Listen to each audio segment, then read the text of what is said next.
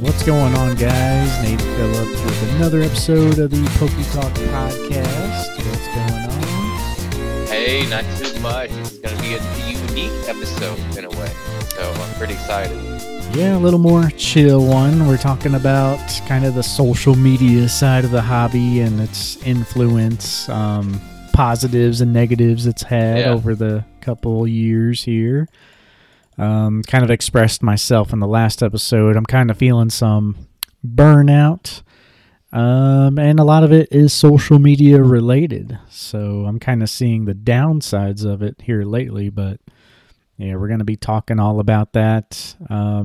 Definitely has some good sides, definitely have some bad sides, so we'll cover them all. But yeah, what have you been up to since last time? Well, I'm editing a lot of photos, obviously, from New York. You know, there's thousands of photos I took. It would have been less if I could use a tripod in a lot of places, but, you know, I'm not going to get into that. But essentially, it's quite a few edits, and, like, I'm kind of, like, from a fine art train from college. I have a minor in art photography, so basically, it's quite the process I do when it comes to my photo edits. So some can take a while, but I have some tourist photos, which I just bang, bang, bang, bang. I just do a lot of quick things to make it really quick, and then the actual photos are fine art based. I will give a lot of time, and it can take like 30 minutes for a photo sometimes, you know. Yeah. But anyways, that's what I'm doing. It's a daunting task ahead of me. I'm only 60 photos in, and I'm like a fifth of the way through just the non-architectural shots. So yeah, it's gonna be some time. But other than that, I'm just getting excited for Guns N' Roses this weekend, Bob Dylan next month. So you know. Yeah, pretty cool. Getting to see some shows. Yeah, some legends, honestly, of music, American music. So this is pretty huge for me. So I'm pretty excited.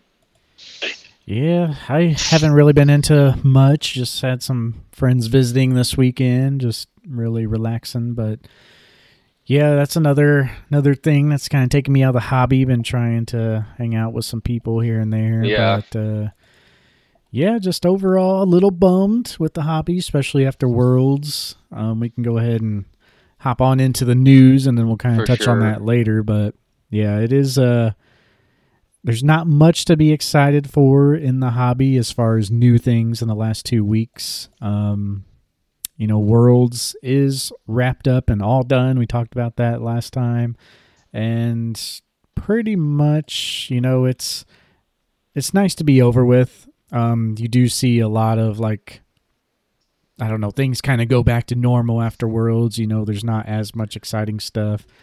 And that makes sense. You know, they're trying to announce a lot of stuff. They announced a lot of stuff at the Worlds themselves, and then you got all the new products. So, yeah, I just think we're heading into a little lull in the hobby. Yeah. It probably will ramp back up again a little closer to holidays, but yeah, I expect around, you know, when their holiday stuff starts coming out, they're already revealing some of that. yeah. So it won't be long. We'll be having the holiday stuff. You got to have ebb and flows, though, right? Like, this is kind of something I've learned from several things, but obviously playing Pokemon Go, just like, especially coming back, you got to have ebb and flows. It's okay to play hard sometimes, or, you know, go hard in the hobby, but you have to have downtime and venture into other hobbies, other interests, whatever, or else you're going to get burnt out. Yep. And that's kind of like part of my problem too. It's like, you know, I pretty much anything else that I've had, I've like sold off and put into Pokemon. So it does better for my Pokemon hobby, but it really doesn't allow me to escape anywhere else. But yeah, the making video parts kind of satisfy me a little bit, but haven't really been motivated with that a lot, though. I would say a lot of your hobbies involve collectionists of some sort, even if it isn't Pokemon, right? Yeah. I mean, it's so you're never more than arm's reach away, figuratively and literally from being within the hobby. And sometimes, like for me, I got like photography. Obviously, that's been one of my main things, separate from everything else. And that allows me to sometimes escape. And then sometimes I get so deep in thought that I forget what day it is as I'm meditating, seriously. So like you need to have those areas of escape, which is key, honestly, just with it to be able to have this nice cathartic release. Mm-hmm.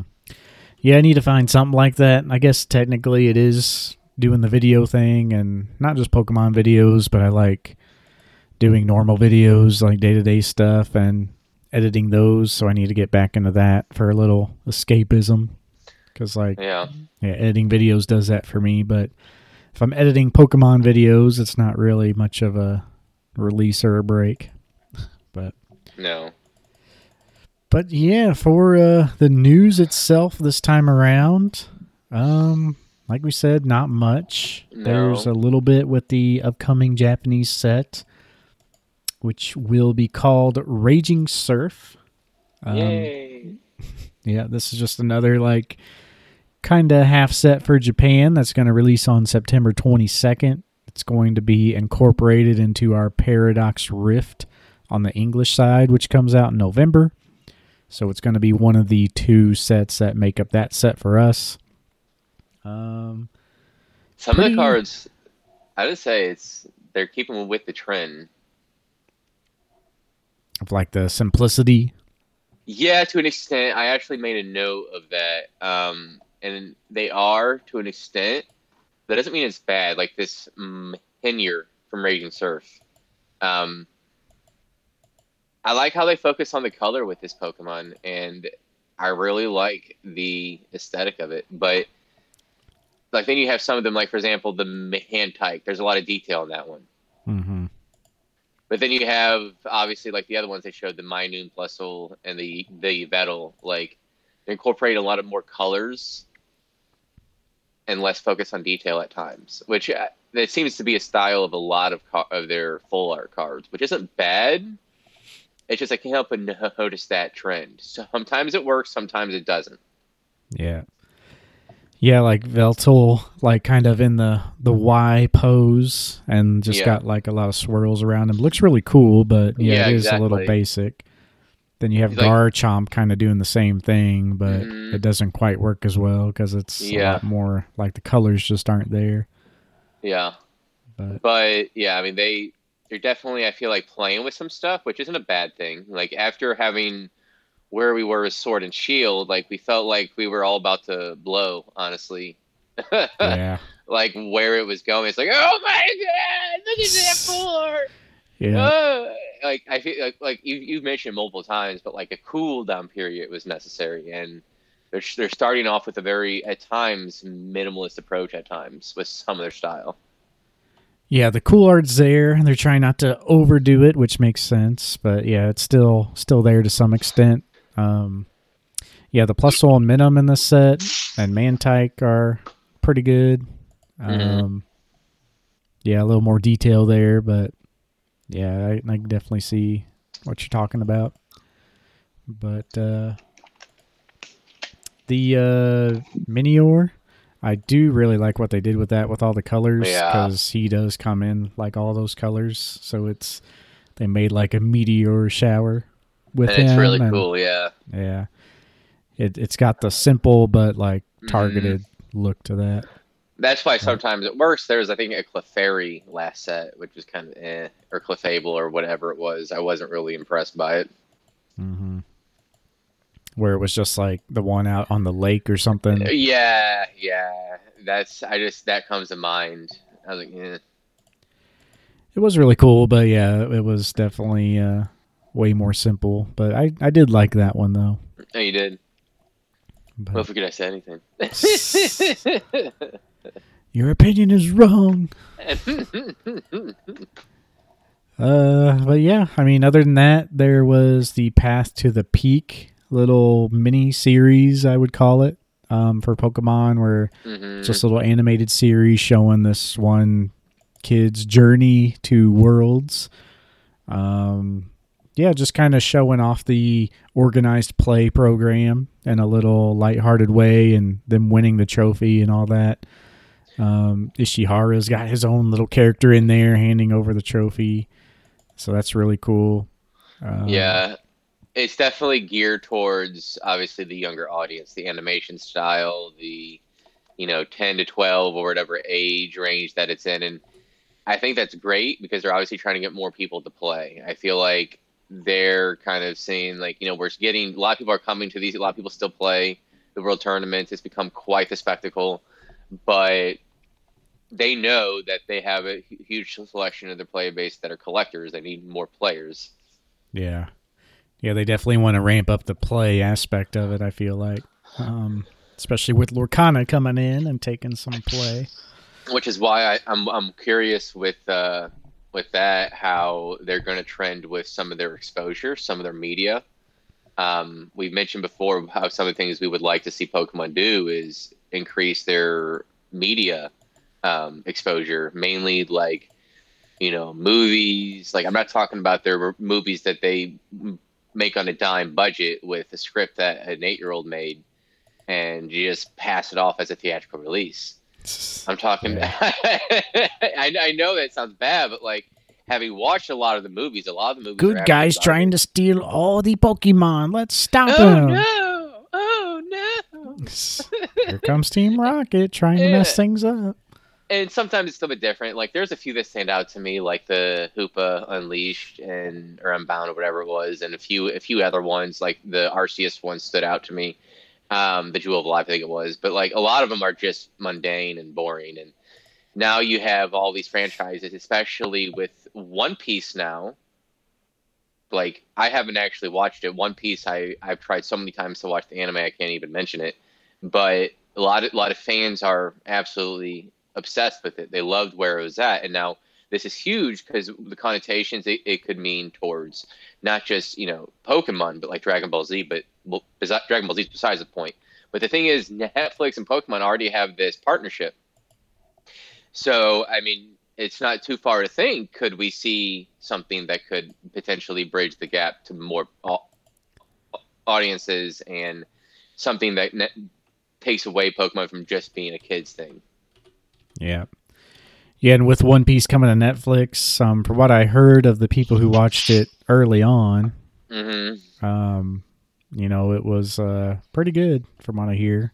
It shows promise, but I did see something, I'm looking it up right now, about Pokemon.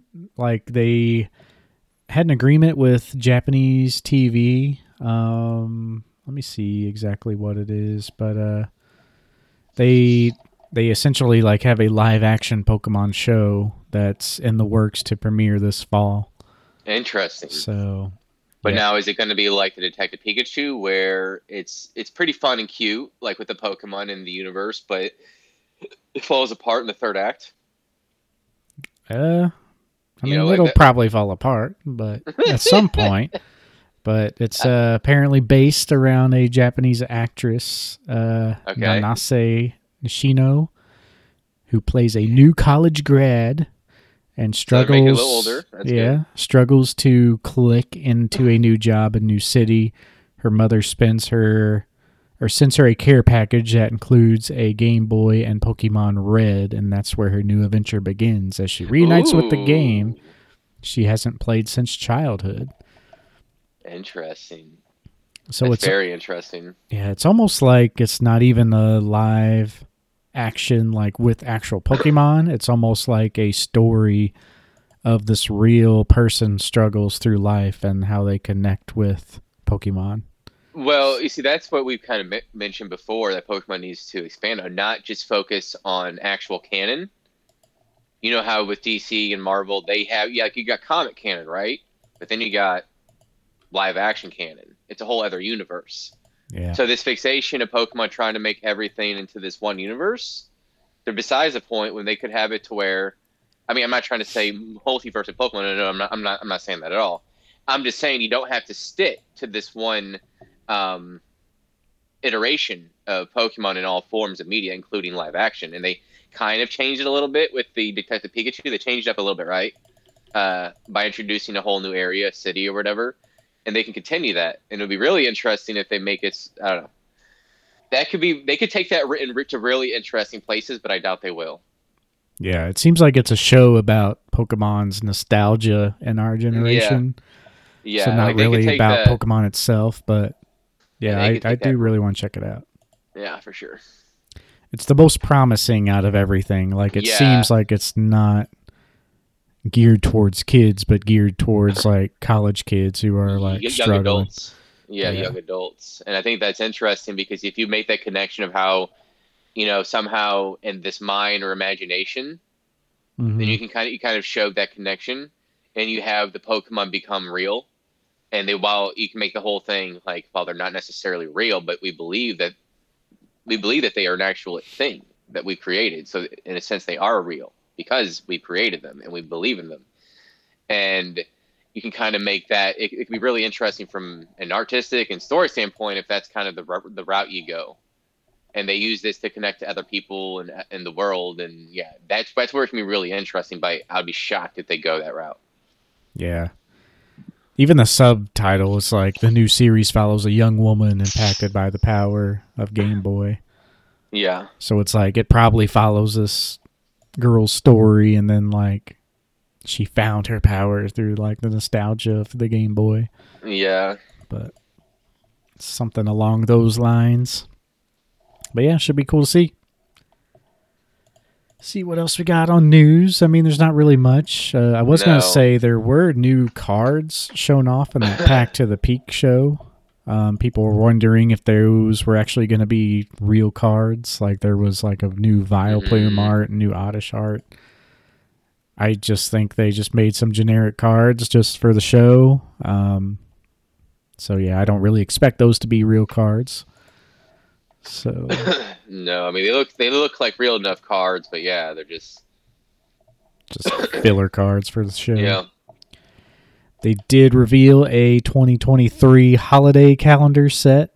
yeah. These are the calendars that come out each year with the little snowflake emblem, and they're all hollows. But yeah, there's like a Pikachu, a Stantler, and then the rest are like water types. Glaceon is in there. Alolan Vulpix V. Not too exciting there. It's just promos that are within that box. And usually it's like a box for each day in December. You open a box and it has a little something. And then, these 8 cards are sprinkled throughout as well. But nothing too exciting there. And I think that's pretty much about it with the news, unless you have something else. Uh, let's see. No, I just had that they revealed the Charizard EX Holiday 10. They have to have a Charizard piece for this holiday. Milk that cash cow, Pokemon. Milk it. Yeah. Do a Charizard special box with all 3 EXs in it. Oh yeah, I wonder where that's been done before. Yeah. I bet it'll be hundreds of dollars on the secondary market too.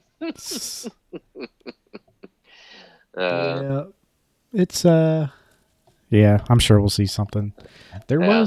I think actually there was something that I saw. Let me double check this, but we might be joking, but I think I literally did see something. Well, there's that. I mean, there is that Holiday EX10, but and Yeah, I know fall 2023 collector's chest 10. and I think they do have.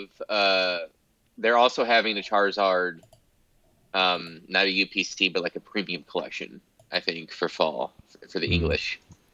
I haven't seen Yeah, that, but I remember seeing it on Poke Beach. I'd have to scroll back to find it, but yeah, let's this see. is a little tin. It has the new starters on it, the last evolutions, but on the other side, of course, it has Charizard, you know, terrestrialized on the side. It comes with a terrestrialized Charizard coin and a Charizard binder, and yeah, Charizard sticker sheet, I think. So yeah, Yeah, it's in October. that's The our. EX Premium collection is in October. I gotcha. The one I'm looking at, this whole 10, is November 17th. Yeah, Just a little crappy tin, but it's a cool little just like lunchbox the type thing. Arceus ones. Yeah, it's like the Arceus ones, I think. Yeah. But anyway, I guess with that, we'll hop on to the main topic. Like we said, this might be a little shorter one, but that is a-okay. It's more of a chill episode, little light episode. But yeah, social media's influence in the hobby. And yeah, where do we even start with this? Where? You've mentioned we can start in the time before time when it comes to YouTube. And Yeah, I know you've mentioned it used to be very different within the hobby with social media and trading and forums and all of that. Maybe just start there. Yeah, the so what it used to be, there was not much hype in Pokemon. You were the odd man out for doing it. Um, yeah, I essentially really got back in and focused collecting in 2011, I would say. Before then, though, I would go to Walmart with some friends, buy like the 3 blister packs because those were the ones that seemed like you got hits in more. So, yeah, a lot of extra money was just casually spent walking into Walmart, while I was in high school buying packs. Um, I did mention before, I still saw EX. Like, it was kind of those things you see today where it's like, here's a stack of 20 Pokemon cards, like for $10. Like, you're not going to get anything good in there. It's just like a third party product. That's how it was with like EX packs. You'd go and like Secret Wonders, let's say, was the pack that was out at the time.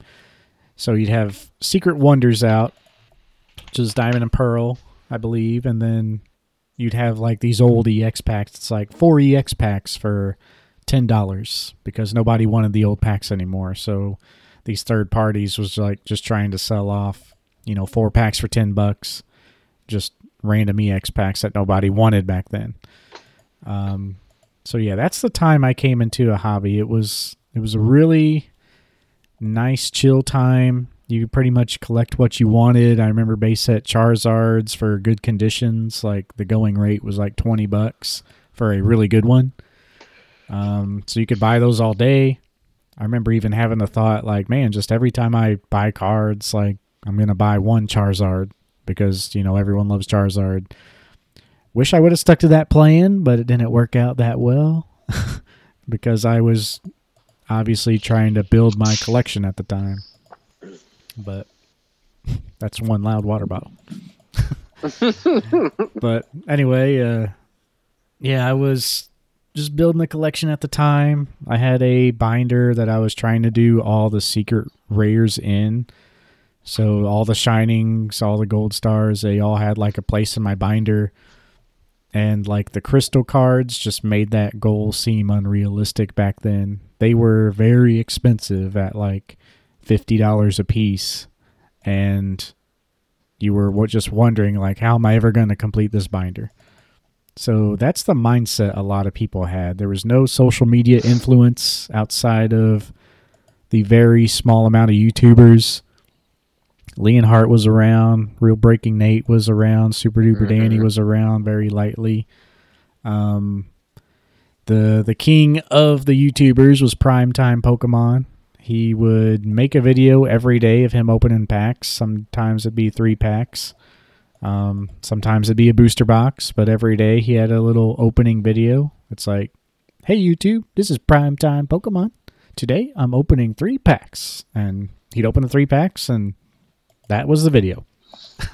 And the thumbnail was just him holding the 3 packs. Probably didn't even make custom thumbnails back then, but not the open face. Certainly. Nope, not the O face and hype eyes and all that, but but yeah, that's how the hobby was for a long time, all the way up until 2016, I feel like. 2016 hype with Pokemon Go and Evolutions did see some change. You started seeing, more videos and people opening booster boxes for fun. And that's pretty much how it was up until 2020. I mean, it's really hard to imagine that time now because it's just been going so hard the last 3 years. But, I mean, it really is insane to think about. Like, just in 2019, there wasn't really much happening. Like, we thought it was crazy then, but it was nothing compared to what is today. So, long story short, I definitely think 2020 and all the hype is the turning point for the hobby. We'll explain this a little more, but I don't think we're ever going to go back to that time. It's just the nature of the beast. It's what sports cards have been for a while. So Pokemon has just become that. Everyone knows, how to make money in the hobby now or wants to try. So everyone's got their hand in it. And I think a part, like you kind of said, like it's not going anywhere, and I agree. I think pretty much everybody's going to agree, and the money's obviously the reason why. Yes, people love this hobby, you and I included. A lot of our people, even people that make money, again, you and I included.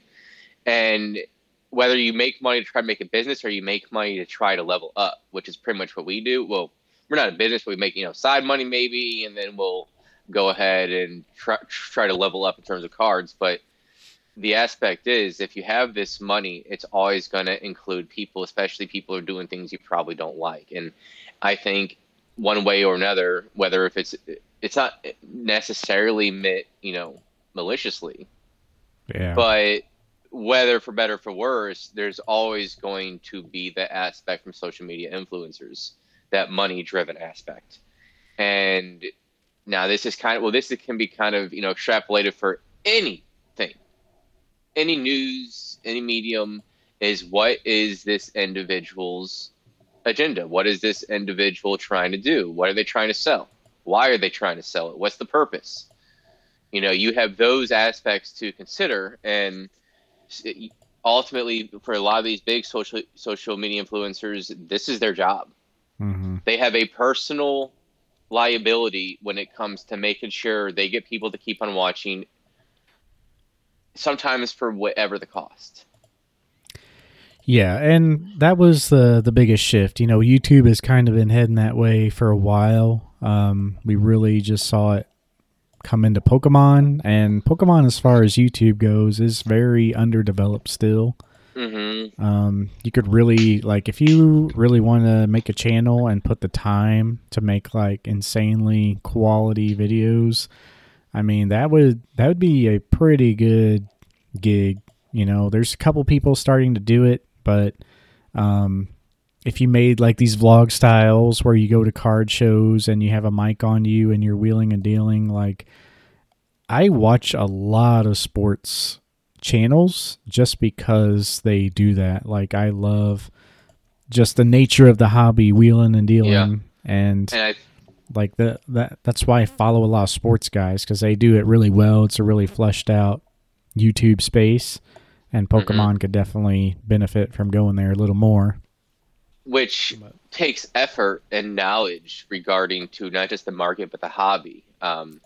Now, compare that to a lot of areas of Pokemon. Well, what did we see after 2020 during the pandemic, or during 2020 in the pandemic? We saw a plethora of pop-up imitate channels that offered nothing different from what the big YouTubers were doing, like PokeRev with the pack openings.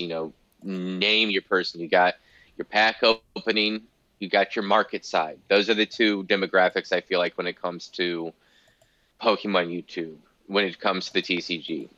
Yeah. And a lot of people, because they lack knowledge of the market or enough to be, there are some people that did make YouTube channels, I'm not going to name them, that don't have the market knowledge, but they pretend like they do. And there is some of that, and they gained a lot of followers from there were certain ones that were able to build a strong community around that, and that was impressive, honestly. Yeah, I mean, really, you just got to put in the work and be consistent. If you're right or wrong, people will watch you just because. Even if you're wrong and you don't know what you're talking about, people will likely watch you more because they will make fun of you and like watch you for that reason. So it's just a weird world we live in. I've noticed like a lot of the people like me, like, we enjoy making videos, but we don't go above and beyond because we're just doing the videos out of like self-interest. Like, we're just putting the knowledge out there. They're usually pretty boring videos. Like, I'll get on there and show my pickups and talk about how I got them. I don't make a thumbnail where my face is like wide open trying to eat like the biggest turkey leg of all time. So, It's like, the views and stuff aren't there, but yeah, I'm real. I'm just like expressing the knowledge in like a normal way. If you met me in person, I'd probably say the exact same thing in the exact same way. So I don't really care to like do all that extra work to benefit from that. A lot of us could probably make some good videos and no doubt make a living off it, but if you're in the hobby and been in for like as long as we have, it's all secondary to you. Like the love for the hobby and the collecting part is number one. So that's the biggest difference. So, Rev has been in the hobby a long time, but as far as the YouTube scene, he kind of just started right before the hype, so he hasn't been there in the long haul, and he's became the biggest. So the biggest YouTubers you see are the new guys, like relatively new guys who just come in with a business focus above all else, which is totally fine. Yeah.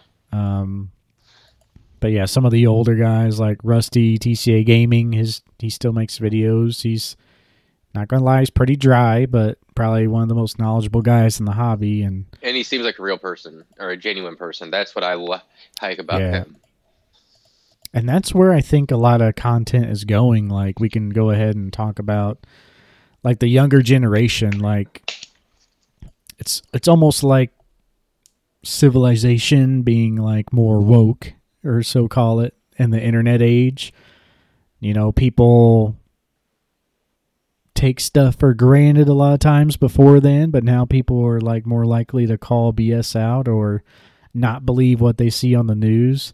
And maybe when YouTube was a thing, people clicked on those videos because he's looking excited, and it does get more clicks. But people are starting to think another layer ahead of that, like, oh well, look at this thumbnail, this guy's fake, so I'm gonna take his video with a grain of salt. And why does he have to yell all the time?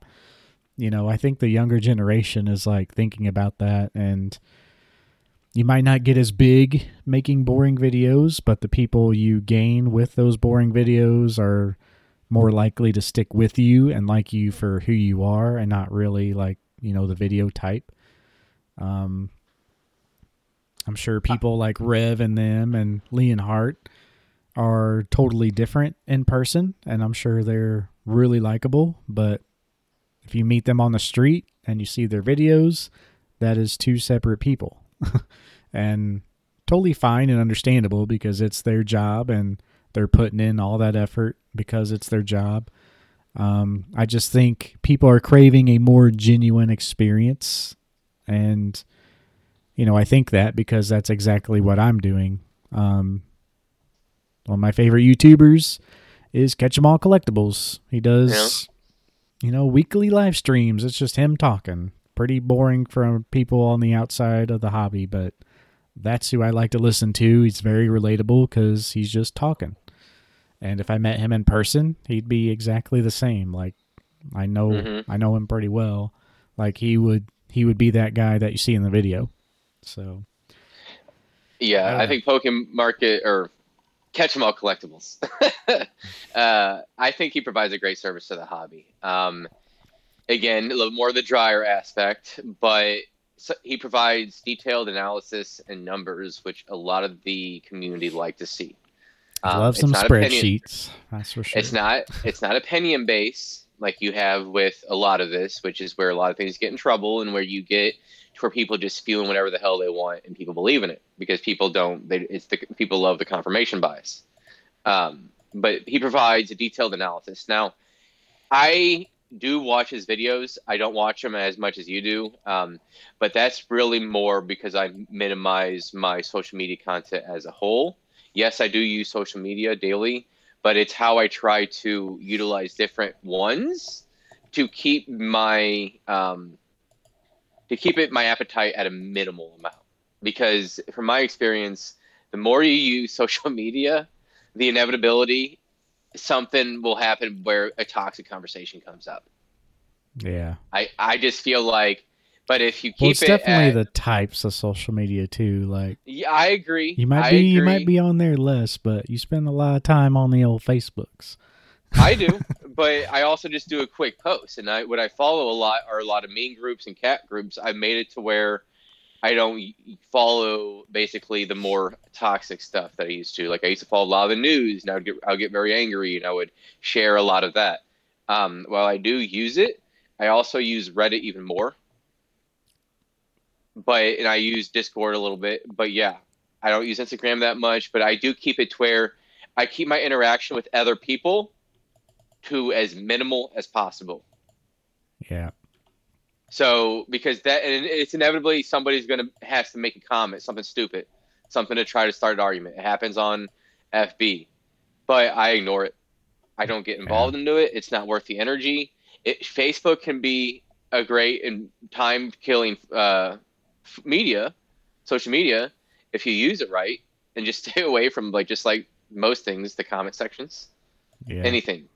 Just don't follow your news. I stopped following a lot of news sites, and I just get my news on my own. So it was able to really kill it. But anyways, what I was getting at with the social media influences is the market is big enough to have multiple aspects with multiple different niches you can find. And I know it's kind of a strange comparison, but I would compare it to comic books in some way. Just for example, comic books like, oh, it's superhero stories. And yes, it is. But there's genres within comics for any reader for any reason possible. And I think as the hobby expanded with 2020 and with Pokemon, you start seeing that now as people are becoming more educated within the hobby. People are getting older. They're looking at it from a different lens. And you're getting those individuals that are more going to be willing to seek out somebody like Catch 'em All Collectibles or Squeaks when he made videos. You know, those, as you mature, I feel like you're attracted to those sorts of people, but that doesn't mean you can't still enjoy, I don't want to say mind-numbing moments, but that's what it is with pack openings. Yeah. You can still enjoy it. It's entertainment. That's essentially what it is. It's entertainment. Yeah, I watched a bunch of Lorcana openings here recently. Yeah, for my social media though, I am on Instagram a lot. It is very surface level. I do kind of like that though. Yep. Facebook for what it is. I mean, it can have a lot of groups, but I mean, I kind of think that's one of the more toxic places. Yep. For sure. It definitely can be. I agree. But I also, even outside of the hobby, I don't really frequent there. Like I never post. I hardly ever open it up. Yeah, pretty much like when my wife posts a picture of us and the kids and she'll tag me in it, and that's how people find out what I'm doing on there. So it's usually through one of her posts. But yeah, I like Instagram. It is very surface level. That has its own problems with people flexing and showing things off. I really want to start focusing mine on maybe more educational posts, like here's this card, here's the distribution for this card, like, little known facts and maybe like a personalized story of how I got the card and stuff like that. Make it a little more personal rather than like sometimes you just gotta bust the king out of its cage and then show a picture of first edition Charizard. You're just fishing for to likes and just making a post just because, that's the stuff I don't really care for. But yeah, YouTube in a way though, outside, it is what you make it. I follow a lot of people like Catch 'em All and, old school Pokemon and SM Pratt and people like those who just kind of talk and they're not, doing the crazy faces trying to get big. Just talking knowledge essentially. So a lot of those I do like YouTube the most because those videos are, a lot of those videos are like 3 hours long sometimes, but you can listen to those in the background while you're doing other things, or I can have it up while I'm, playing a game or something. Like I can, like YouTube is like my main form, but it's always like in the background for the most part. But yeah, it's interesting to see how it's changed. Back when, I first got into the hobby and made my original Pokemon channel, that's like non-existent now. You would essentially make videos to show your trade binders and openings, and that's basically it. And on the trade binder videos, you could like privately message on YouTube back then. So people would send you a message like, hey, I want this card, and check out my trade binder to see if anything that you like. And, you check out their trade binder video, and then you guys work out a trade, and then you literally send cards through the mail, totally trust system. And that was how it worked back then. Every time you did a trade, you made a video. Here's a TCBM, a trade cards by mail. So this is what I'm sending to, Trollazard.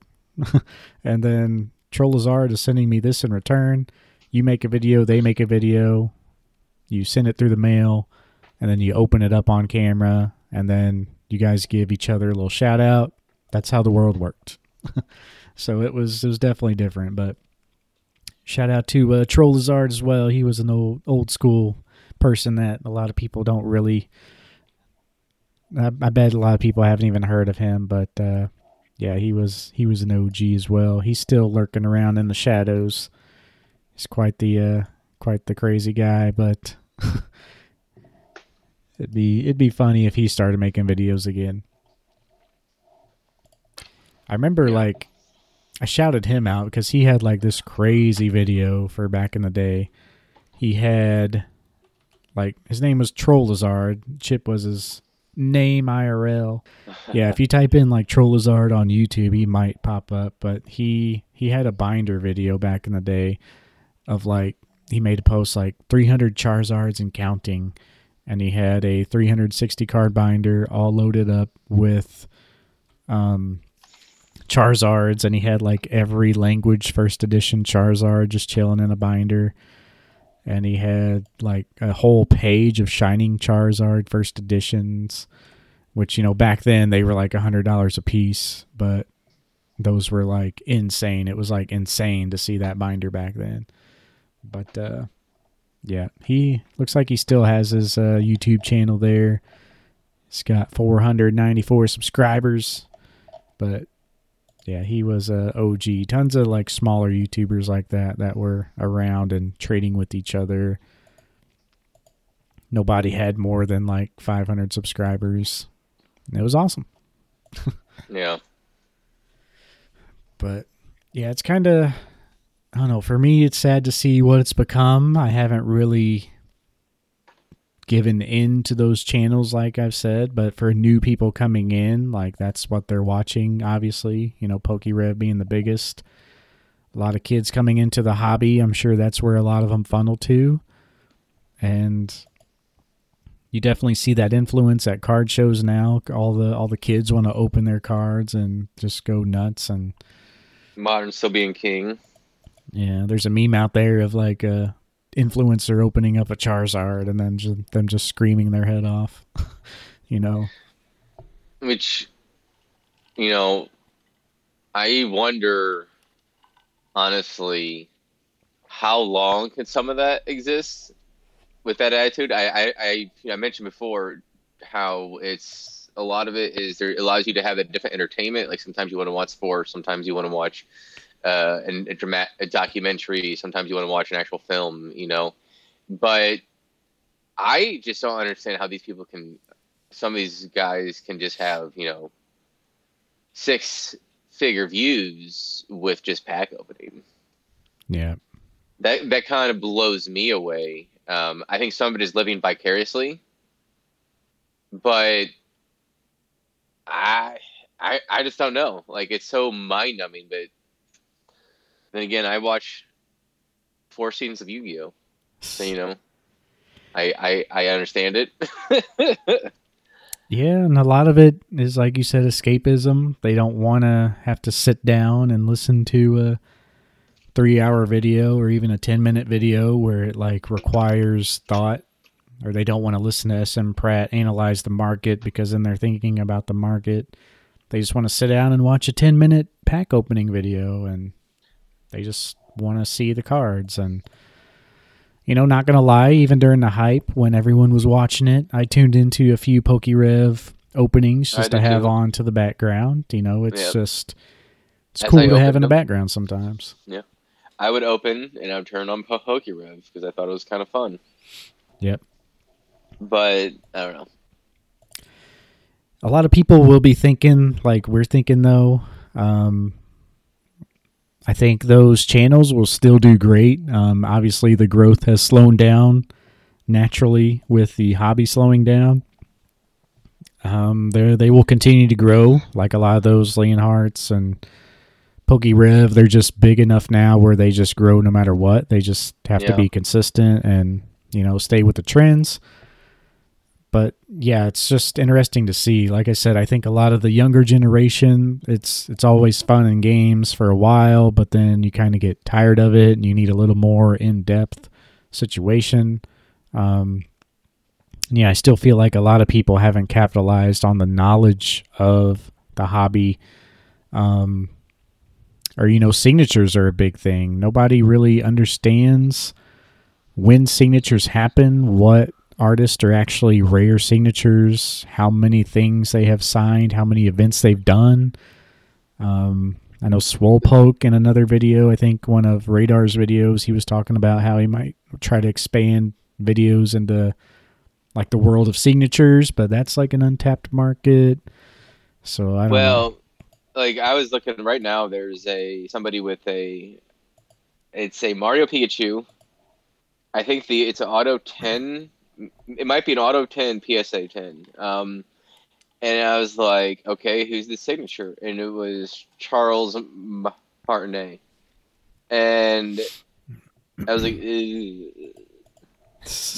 I feel like there's a certain naivety with that. Or maybe just like that's somebody who is still kind of inexperienced but has a lot of money. Because most people aren't going to want the Charles Martinet signature on that card. They're going to want Cookies Haito. Unless you have both. If you get both, then that's neat. But just the one, and I would almost suggest it might decrease the value of the card. Unless you find the right buyer. It would in my eyes. Like, yeah, I wouldn't want that either. I'd rather have the artist. Yeah, now if it was both, they were talking about some, I think, more serious money. But you still got to find the right collector. But if it's got both, that's pretty cool, I will admit. But that's the thing. I imagine there's probably only one or two that even has both. But you talk about people being more knowledgeable in the hobby, and that's true. Like people know stuff with the Japanese Pokemon cards and like the promos and all that, and where the value's at. But I also still think there's some naivety when it comes to how the market can work and how it will work for higher end cards like that. Mm-hmm. I think there's a little bit of inexperience there because a lot of these people, a lot of these businesses, whatnot streamers popped up post-pandemic, post-hype. So they came in during that time frame. Now, did they do their research on a lot of these cards? Maybe. I'm sure you do pick up a lot if you're buying a lot of cards too, because you have to know where they came from. But in terms of market trends, you're relatively inexperienced, especially with buying niches and how buyer trends can change, all of that. And one thing we've learned from these shows is, yeah, you can get great value. That's something that whatnot streamers have allowed us to have is great value, even during the Junk Slab era. But simultaneously, the people that are supporting a lot of these whatnot streamers, especially with their mystery boxes, they're not getting scammed. It's just they're preying off of, honestly, inexperience within the hobby, naivety or stupidity from some of their watching base, like some of their viewer base. Like, oh, I got $100 mystery box, and I got 2 evolution slabs, and they're or whatever, and they're saying that each slab is $25, and it's like, yeah, if you can get that ship, sure, but a lot of times it's going to go under that. Yeah. That's just an example. What I'm saying is, you're not getting the most bang for your buck most of the times with these mystery boxes, which has become post-pandemic a really big market and a way for a lot of these people to make money. Or they know those cards that they include in those boxes are like tanking in price, so they hurry up and get them in a product like that. Yep, so yeah, they are that value, but they're going down. Like which is where we get to something we haven't quite touched yet. We're talking about how, as I mentioned earlier, how the social media influencers might have an agenda, might have a prerogative to have to be making money because that's their jobs for a lot of these people. They're trying to make money. They're trying to make a name for themselves even. And these mystery boxes are a trap. Yeah. Now, it's your money, obviously, and you feel good spending money. And at the end of the day, once you spent it, it is what it is. But continuing to spend this, like if you look at the people who are doing this, for a lot of the people, it's the younger aspect of the hobby. And there is a little part of that conversation too that we haven't touched on either about Whatnot and all the thing going on with them right now. Yeah. Because like Whatnot, me and you both have never really got into that. We watched the Christmas Day opening of the first edition box from Logan Paul. Yeah, and that's like it. Yeah. I've deleted the app. I haven't had the app for a long time. I get it's a good platform for some things. Being a overflood of junk slabs and people looking to get cheap slabs, it's a very quick and easy way to turn those, and it is a benefit for the hobby. It is. I agree. I think it's helping us through this time period to like redistribute these cards. Whether or not those cards will ever gain value back or where they go after the sale and Whatnot, who knows? They probably just go into someone's bedroom and rot away. But yeah, the like Whatnot has a purpose. People have taken that purpose and made things like these bounties and stuff where you're like, if you pay this much, you have a bounty for this card. If we pull this card, you win. And it's like an alt art or something that's ridiculously hard to pull. And yeah, I don't know. There's a whole world of Whatnot there, and those little side things with bounties and like special, wheel games where you spin the wheel and all that situation it's gambling. Yeah, and they are cracking down on that pretty hard. I do know the controversy with Blake's Breaks on Whatnot. There has been a lot of stuff. Yep. So yeah, there has been a huge crackdown with that. They did actually update their policy to negate all those bounties and stuff like that. So they're trying to make it a better place. I'm sure there's going to be something new that comes along, though. Where there are rules, there are people trying to negotiate the cracks. Yeah, I know he got kicked off Whatnot. But as somebody who's not incredibly familiar with the ins and outs, especially of Whatnot, what exactly, and for those that might not be familiar with this aspect that might be listening, what exactly did get him banned? I think it was some type of like technically scam he was doing on there, but let me see if I can find the details because that's why I said me and you weren't really invested into much. Cards. He was is what I thought was happening during these bounties.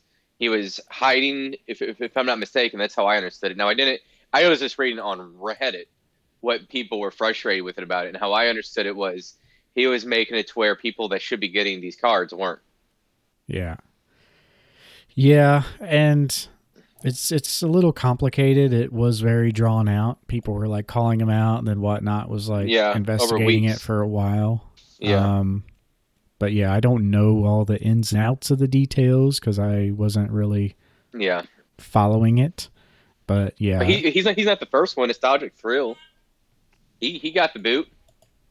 Yeah. How many? I mean, there's been a lot of people, and that's kind of what we're saying. It's like essentially for a lot of Whatnot, yes, it's cool because it allows people to be involved in the hobby, and it is entertainment. But it's also like a shopping network for Pokemon cards in some ways, right? But now you don't have a bunch of regulations with these people. It's just private entities, private individuals running these channels, and you don't know who that person is. You don't know how scummy they are. You don't know how much greed that they desire. For example, I mentioned how a lot of young people do it, but it's not all just younger people too. I know my stepdad. He's like at 60. He watches this with the Whatnot streamers because you can get. I mean, he's smart about it because you can get great deals on it. Yeah. on whatnot. If you can win the auction, obviously. There was a way, like, if, yeah, there was a way, like, with the energies. I think it was, like, they had bounties for, like, guessing the energy or getting a certain Yeah. energy. And I think there was a video where he had the pack, like, or he had a pack on standby where he, like, knew what energy was in there. And he like had it palmed in his hand and he acted like he was picking up the other pack, but for like half a second it slides off screen and then he Eh. like pulls it back, but he just pulled back the pack that he had palmed over the top of his, other pack that he slid off screen. Mm-hmm. So there was a lot of stuff like that. So it's And he was the ex-football player, right? I believe so. I Yeah. So didn't dig much that's all what's into that, unreal. but That's what's unreal to me is he was already a millionaire before this from his contract. Probably came from a decent family even before them that had money, and he was still trying to make more money. Like that's just greed. yeah. He was already making millions of dollars. He made millions of dollars with this football contract. I think it was over. I think it was more than 10 million. I mean, after taxes, whatever.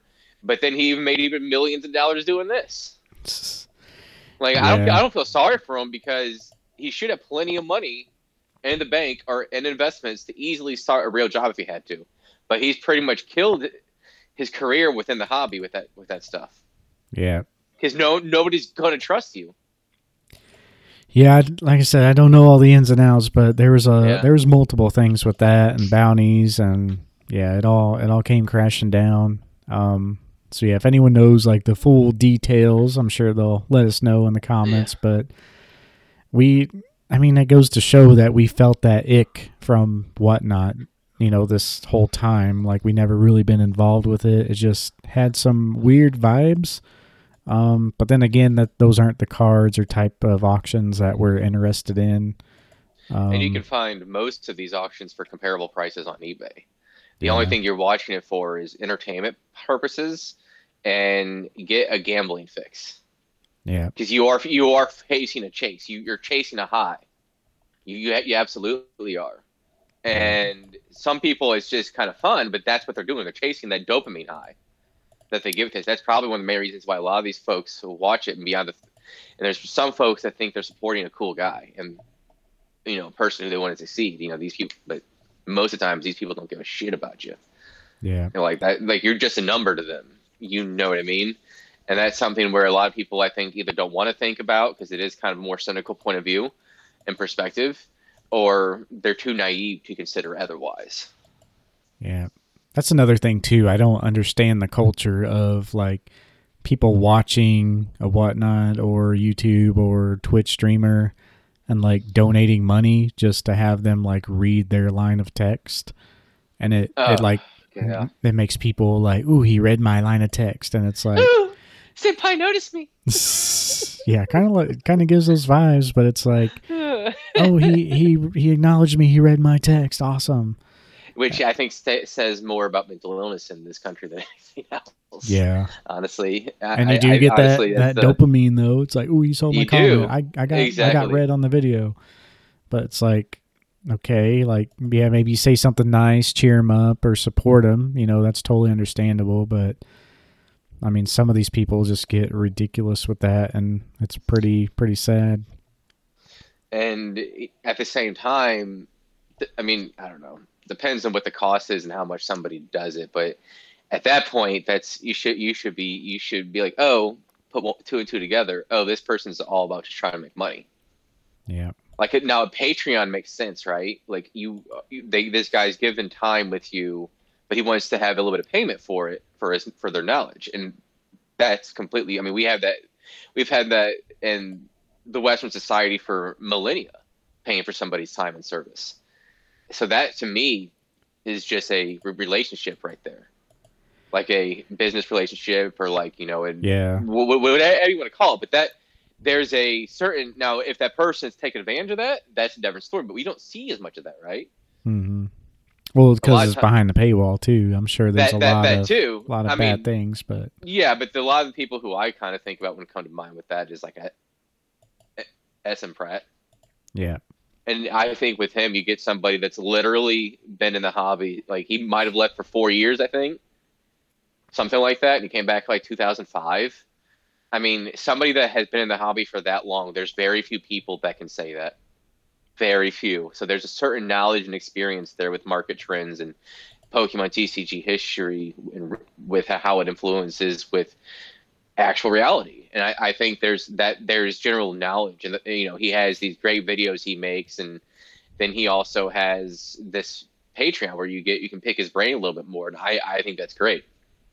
Yeah, yeah, it's a pretty good setup. Catch 'em All has their own Patreon with uh, nostalgics or like a couple guys running in that Discord, and there's a setup pretty good too. Yeah. But yeah, it's definitely a weird world. I do like the Patreon system where if you like, yeah, really want to offer like a little extra service for supporters, like that'd be pretty cool. But There's another one that came off my mind was Pokenomics, but yeah, he hasn't posted anything in a long time. yeah, Pokenomics, that's who I was talking about with Catch 'em All. Like Yeah, their Patreon is together with each other. yeah, yeah, for So, sure. But I think he just he just doesn't feel like making videos. I think he's hit where he wants to within the community. He'll make videos every so often, but I think he gets more, or maybe he's busy. I don't know. I'm not in his Patreon, but I think he probably is putting a lot of time in that aspect, and because that's where he's making the money than trying to create videos. yeah, he does a lot for the, him and Dan Catch 'em All are together. So Dan's really consistent, and then putting out, the Discord and the Patreon news. So I think he does a lot of work on the Discord and Patreon. But yeah, he hasn't been uploading too much, No, just for like free info. But yeah, yeah, and that's completely fine. Like I completely understand from that perspective. You feel like what you wanted to do within the hobby was what you're doing now. So, and I mean, yeah, a lot of it, if you honestly start kind of looking into market histories, and if you think about scarcity, if you think about a lot of some big factors within the hobby, like which sets looking back will probably go up in value, which would be good to be buy super low that will definitely go up to, I don't know, 30, $40 or whatever in a couple years. Those are sorts of things. Yeah, you can go ahead and look out on your own, but the biggest thing that somebody like Pokenomics gives is he spends a lot of his spare time going through various markets. So that's something where, and because of that time he spends, that allows you to, he does the work for you in some ways. yeah, But we kind of stick to things that we like, and we kind of stick to that world more than anything. yeah, So that's why we're not saying like, oh, you should maybe think about getting junk evolution slabs because you can get them for like $10 sometimes, and that those things within a couple years for a lot of, especially the OG artwork, is probably going to be like 30, $40. yep, So it's good, like it's small things like that, like that's how you start, and that's some knowledge that you can get from being involved in something like Pokenomics, because um, when it comes to being able to buy which cards or what because you don't have to spend $1,000 to buy an investment card, right? It's going to be a lot easier for a $10 card to become a $30 or $40 card than a $1,000 card is going to become a $2,000 card. yeah. So there can be a lot more gains with the lower tier, which is something that I think a lot of people don't necessarily think about or consider. But That's that's pretty something. much what Dan does. Catch 'em All. Yeah. He's been buying up Nagaba EVs and grading them. Yep. He's been buying Yep. up Celebration Charizards and grading them. Stuff like that. Yep. And Yeah, then either there's yeah. margins are small, but it Yep. gets there. There's tons of little plays right now, and yeah, it's interesting to see those plays still play out Because because you're seeing people that have a lot of liquidity in the hobby. I know this might not seem like crazy, like world changing knowledge, because a lot of it you can reach on your own, and in fact we do ourselves, right? uh, but what you're getting from these people is their experience, especially Dan within the hobby. You're getting like his real life experience with he's being able to do these things because he also has such a gross when it comes to the ink, how many cards he's grading and all that. yeah, pretty much a constant flow is his goal. Whereas with us, even if we like, from at least for me, right? Even if I sold the Lorcana cards at what I want, I mean, you're still talking about it's going to take a long time to get to that point. Because for me, I can only for something like that because it does take work. I mean, I couldn't secure more than a couple grand trying to do something like that personally. Yeah. And that makes it to where it's very difficult. It's not impossible to make money. It's just you got to be very smart and very knowledgeable about which areas you go. And are you going more like immediately trying to flip, or are you buying as an investment and then flipping and using that as your launching pad to be able to go further? That's For kind of me sure. just speaking out loud because that's kind of where I'm at. Once I sell some of Lorcana and, especially keep on going up within my job. So, Yep. I thought about, once I finish my goals, could get into more of the money side of it. yeah, But yeah, it's always been my goals first. So I'm in no rush. Even with making videos, it's just only to keep personal interest. So I like making them, but yeah, it's just for personal gain or to maintain my personal interest in the hobby. yeah. But See how I would do that flipping would be more with if I went the business side, it'd be more to be able to get better cards. Maybe take some of that cash out as it's extraneous income. Like maybe I would take some of that cash, go on a nice vacation or something like that. But ultimately, I would do it to as a side source of income, and that's where all my money within the hobby goes, or that's extraneous money, extra money for whenever I might need it. That's how I would go. And then if I end up getting big time, which I probably wouldn't want to put that much effort into it, that'd be a whole other subject though, right? Like over time. But yeah, that's basically what I've been doing. Like a lot of yeah. my collection funding the last 3 years or so, especially, has just been the same recycling pool of money or Hmm. cards. Like I haven't bought a new card since really around the hype with like money that came from outside of the hobby. So a lot of the stuff I bought the last couple years come from stuff that I sold that we sent off to grade during the hype. Um, more stuff came back and like I slowly bought more cards with that money. And then like I took all those cards that I bought to Collecticon and sold those. And so yeah, it's been like a revolving door, but now that my goals are finishing up, the way I can do that is starting to shut, so it's becoming more strenuous. Obviously, selling Lorcana would pretty much complete a lot of goals, and I'd ultimately be satisfied with where I'm at and could focus more on the money side of things, but I have to find a way to like jumpstart that again. And it'd probably be in selling my like first editions or gold stars, but Mm. I feel like that it would like I don't want to do that, but then in another way, like I could just buy those cards back eventually, and it would start the snowball that is the money side of the business. But See, you're we'll see. how you've done. Excuse me, how you've kind of done it has made me rethink and reshape how I went about doing things. At first, I was just trying to kill all my binder sets, right? Um, but partially because of listening to you, but also because of individuals like kind of seeing like what Catch 'em All Collectibles and Squeaks was kind of talking about at times, it made me reconsider focusing on the big boys and then the smaller guys. Because for example, the fact you can still get base set unlimited for like under $500 the whole set, I think speaks volumes on that. Yes, things will increase in price along with inflation, blah blah blah, but the big cards are going to be quicker outside of your price range than the smaller cards will be. Yeah, and And I because I of have collected like I always went for the bigger ones first. Like and yeah, even with binder sets, like I yeah. might I might buy the complete non-hollow set all at once. And then for the hollows, I'll start with like the biggest one first and work my way down. Like that usually does pretty well. Well, what got me into the also was like seeing the prices of like my grails popping up, but try not to track too much. But essentially, now that Lorcana is reaching the point where I can see the selling, and then we're facing the year with bonus, Christmas, all that.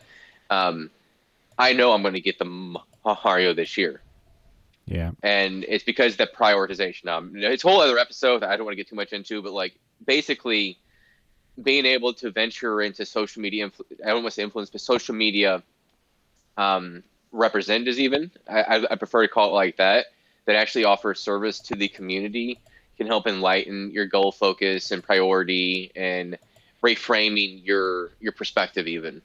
Whereas which is contradictory to the whatnot streamers and the pack openers and Yeah. the modern specific focus of pack, set for set, like Danny Phantom, which I think he's also a pretty good guy, and I actually like his videos. But he focuses on the modern, like the ultra modern, right? So Yeah. that's that demographic. If you don't care about that, he's not really for you. That's why I just watch him every so often. But I do think he's a generally decent dude. Yeah, for sure. And all these negatives that we've highlighted, there's no denying the social media side has helped the hobby. I mean, that's basically where the craze came from. COVID and stimulus has definitely helped, but like a lot of the driving factor was social media, and like Logan Paul and Yeah. doing all that. That's undeniable. Um, it's just nice to see the growth for sure, but I pretty much to sum things up, I think people are ready to take things a little more seriously, and it's like, okay, like I'm tired of the hype. Um, I think in general, we've seen collectors get a little smarter who are actually involved. Like, there are still a lot of people, going hard on the modern sets, and I don't really think that's the best idea. But like you and people in your boat who came in around the hype or early hype and really took the time to get the knowledge and all that stuff, like those people are getting smarter and like they know what to go after. And yeah, I think we're just kind of seeing that now.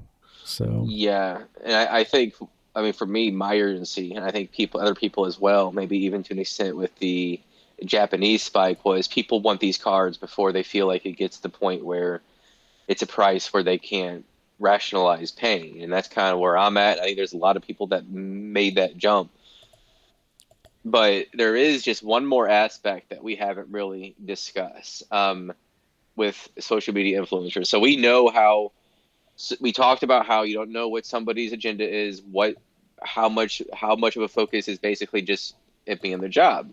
Well, there's also being able to try to influence the market with specific cards and the toxicity that can be brought from one influencer over whatever.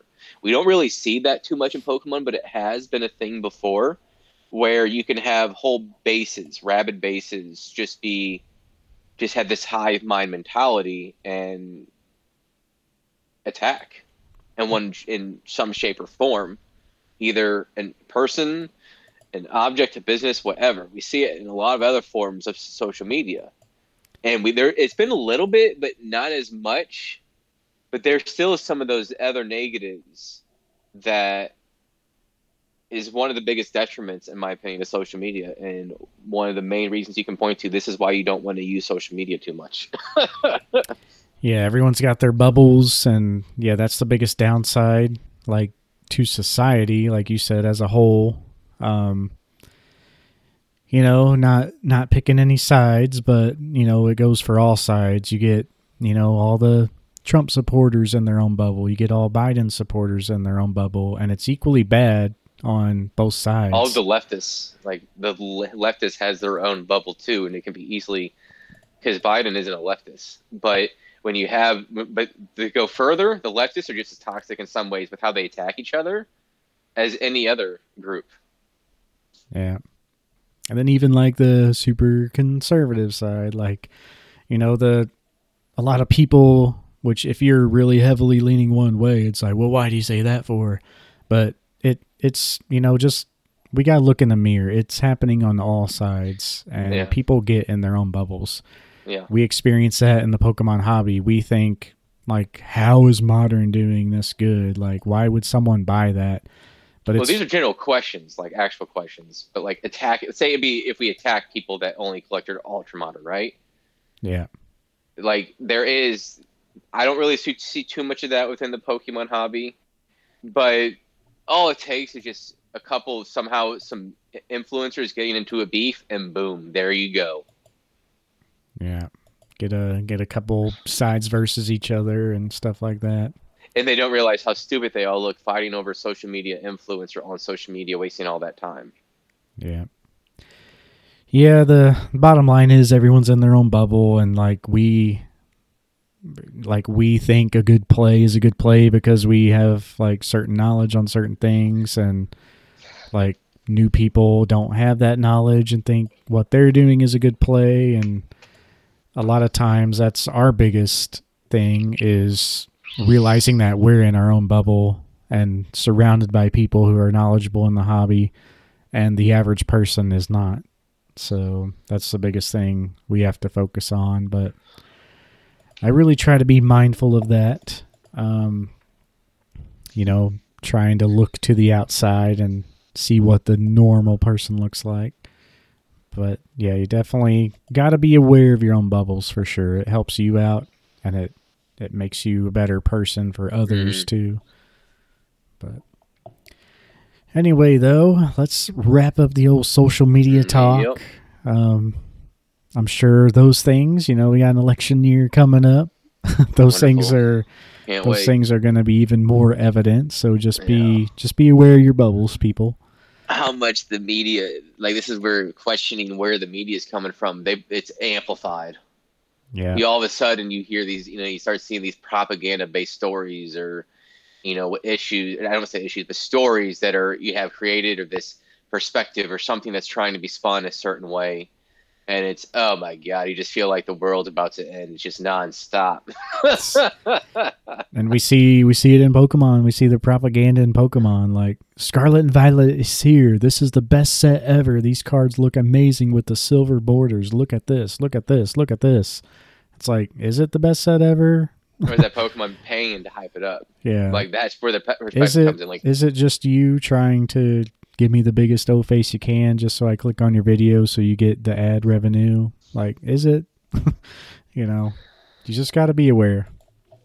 Or like the best DC movie since The Dark Knight. Yeah. That literally gets pushed around for every DC movie nowadays. And it became a big meme after the bust that was The Flash. But I enjoyed it. But it was still a huge box office bomb. But that's what we're talking about. All of a sudden, these random articles you start seeing on your feed, whatever it may be, just this perspective, and you just have to kind of look at it. And all of a sudden, people's biases are just like, no, it's like this. I do think you do have, it seems like to me, after 2020, you had a lot of people kind of remove themselves from social media. Yeah, for sure. So, and that's a big reason. And I think it's for the best for anybody that does it. But you also, people go further into their escapist hobbies, Pokemon included. Yeah, for sure. I guess with that, though, that'll wrap up the old main topic. Let's real quickly tap into a couple questions here. Yep. And, we'll wrap it up. So what do you have on the old question? I think mine's a pretty good one. It's obviously based off of our topic. It's, how will the aging of the hobby change the dynamic between the social media influencer and the hobby enthusiast? I think I'm going to go ahead and say my question too, because I feel like we hit on it, but I also feel like it goes into your question too. Okay. So mine was in 40, 50 years, how do you see the mainstream social media around Pokemon be?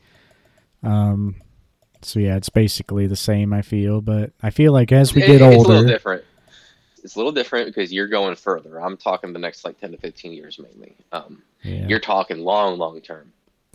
I think we'll still see these channels do the same tactics. We will see, more of a broad spectrum, kind of like Sports Card Investor for the sports world.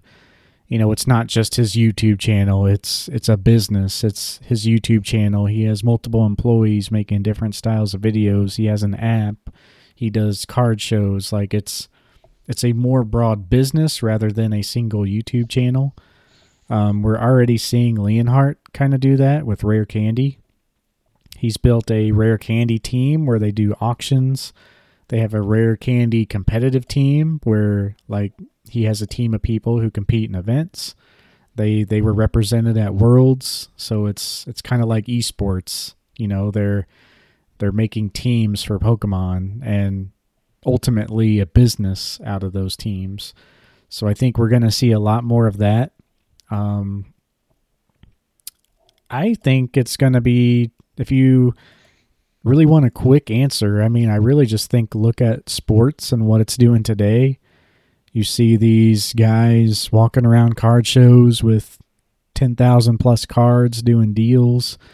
I think that's casual sports right now. I mean, it's not a big deal for a sport card to be that expensive. Pokemon, it's relatively new still. It's only been around 25 little more years, and I think that's going to be us in the future. Like a lot of kids today, they don't really care too much about sports cards. It's still doing very well, like sports cards, and there is a lot of interest in it.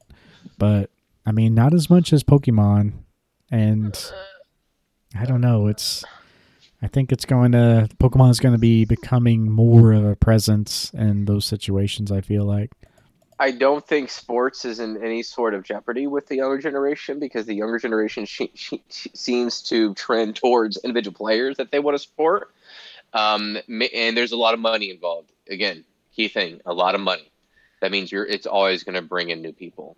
Now, not getting to the issues of it, but and a lot of people will also go from Pokemon to sports. And now, will they stick with sports or kind of do both? That kind of depends. So I do think the aging of the hobby will make at least a certain age demographic not be prone to certain things within social media influencers.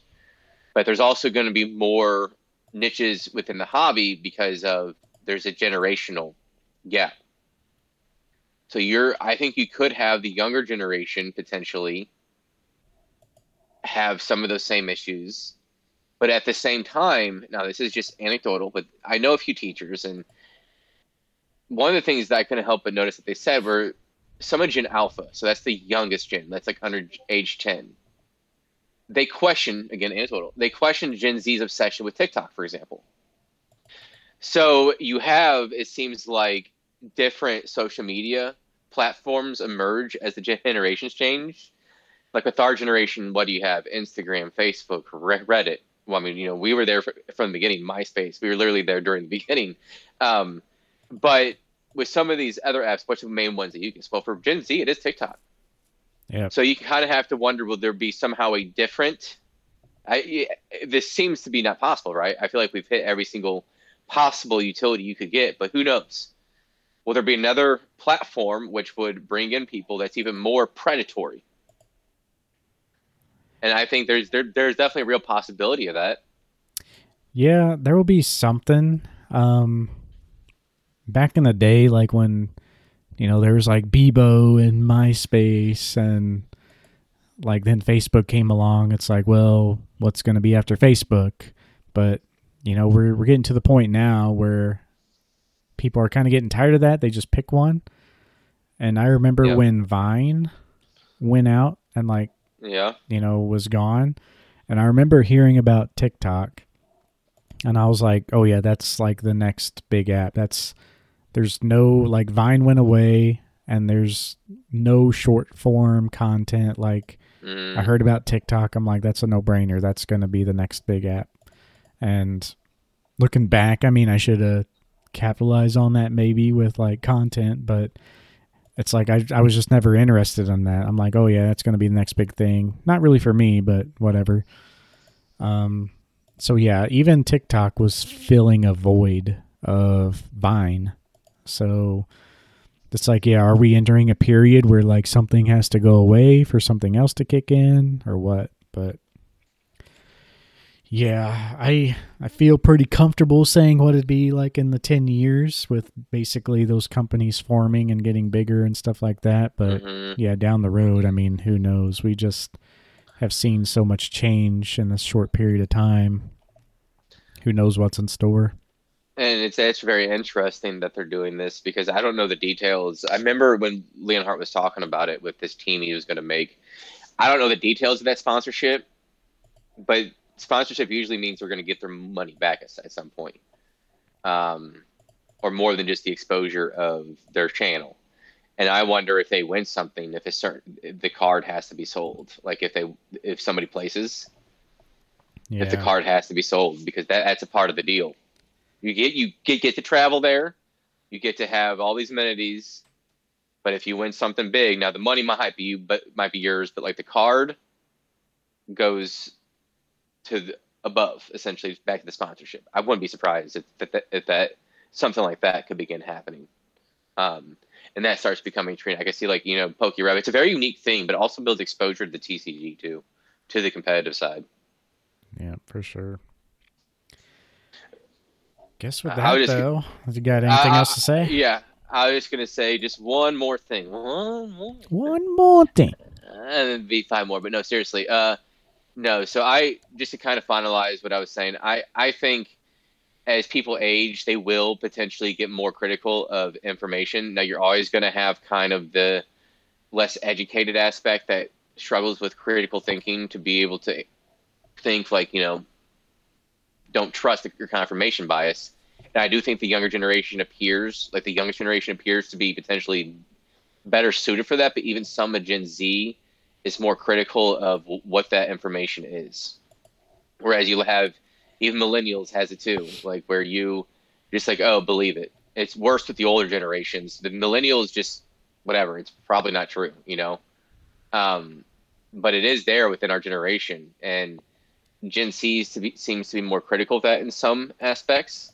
I wonder if that will extend to the hobby aspect with Pokemon, if they will age. But it's I think there's going to have to be some sort of there's going to be a standard within the hobby essentially that has to be understood. This relationship that will be created once it's been around long enough, just like the business relationships of giving your service and knowledge for something. I wouldn't be surprised as you see whatnot become more regulatory with their rules, if that's going to be one of those things where essentially a purge style situation occurs on social media that basically cancels that person. Yeah.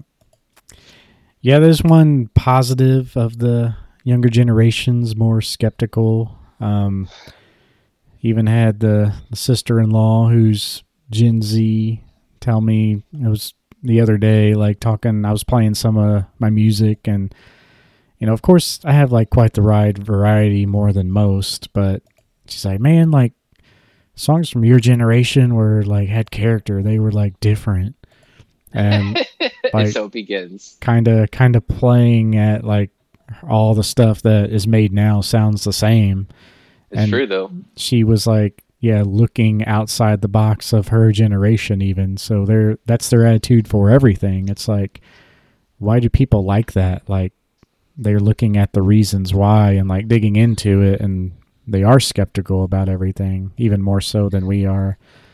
So I think the way to do YouTube in the future, I think everyone should ultimately like having an audience in the future is going to be like huge. It already is huge, but like people in potentially an AI driven world, 100 years from now, like just having an online presence is going to be a big thing. And a lot of Yeah. people, there's going to be like an exponential growth of YouTube channels. Maybe they're not all 100,000 subscribers, but an exponential growth of like 1,000 to 5,000 sub channels that have just a small village following them. And, it's not big numbers to make a living off of, but it's their own bubble. People are creating their own bubbles like we talked about. And I think that's a good thing if you're real with that, doing genuine videos and not going over the top and stuff like that. And I don't know, I think people are craving more of that stuff and are more likely to connect to it in the future because they don't want to feel like an object, or they don't want to feel like this video has been manipulated just to like trigger your brain. Yeah, I do think with a lot of the informational age, it's easier to discover things, right? I mean, yes, you can take advantage of it with, misinformation, but a lot of things that were more difficult to find the information on, like in the mid to late 2000s, is now easier for folks to learn. It's easier just to like. I remember when Wikipedia became a thing, right? That was like I was in high school when that be. Oh, I know, but I was in high school, and but no, Wikipedia is just one of the many different things I'm referring to. Some to you can really learn about maybe some of this sketchiness that like some of our government has been involved in, some of the terrible things they've done to societies and countries around the world. And you start to question, why are we still doing this? Yeah. I remember in the mid 2000s, whenever I watch a documentary on like the war on drugs and, some of the other situations with all the coups that were a thing that our government played a role in. And that was whenever, if I talked about it, it sounded like a conspiracy theory to a lot of people back then. But, I was in high school talking about these things. And you were woke, now, bro. I mean, obviously, but it would always, like, I was seriously talking about the war on drugs in like 2006, 2007. And it's funny how some of my friends think I post too much about left leaning politics. But it's like, well, I was always left leaning, bro. Like, I come from a descendant of somebody who, a grandparent who basically supported JFK in the area, So it comes from like a long line. But anyways, the whole point is it's easier to find this information and But then, find like, this. because you come from that background, though, you've been in a bubble and you've been I influenced have by that bubble. I have been within the bubble, but I've also removed myself from said bubbles Yeah. completely. So I know it from within and I know it from outside.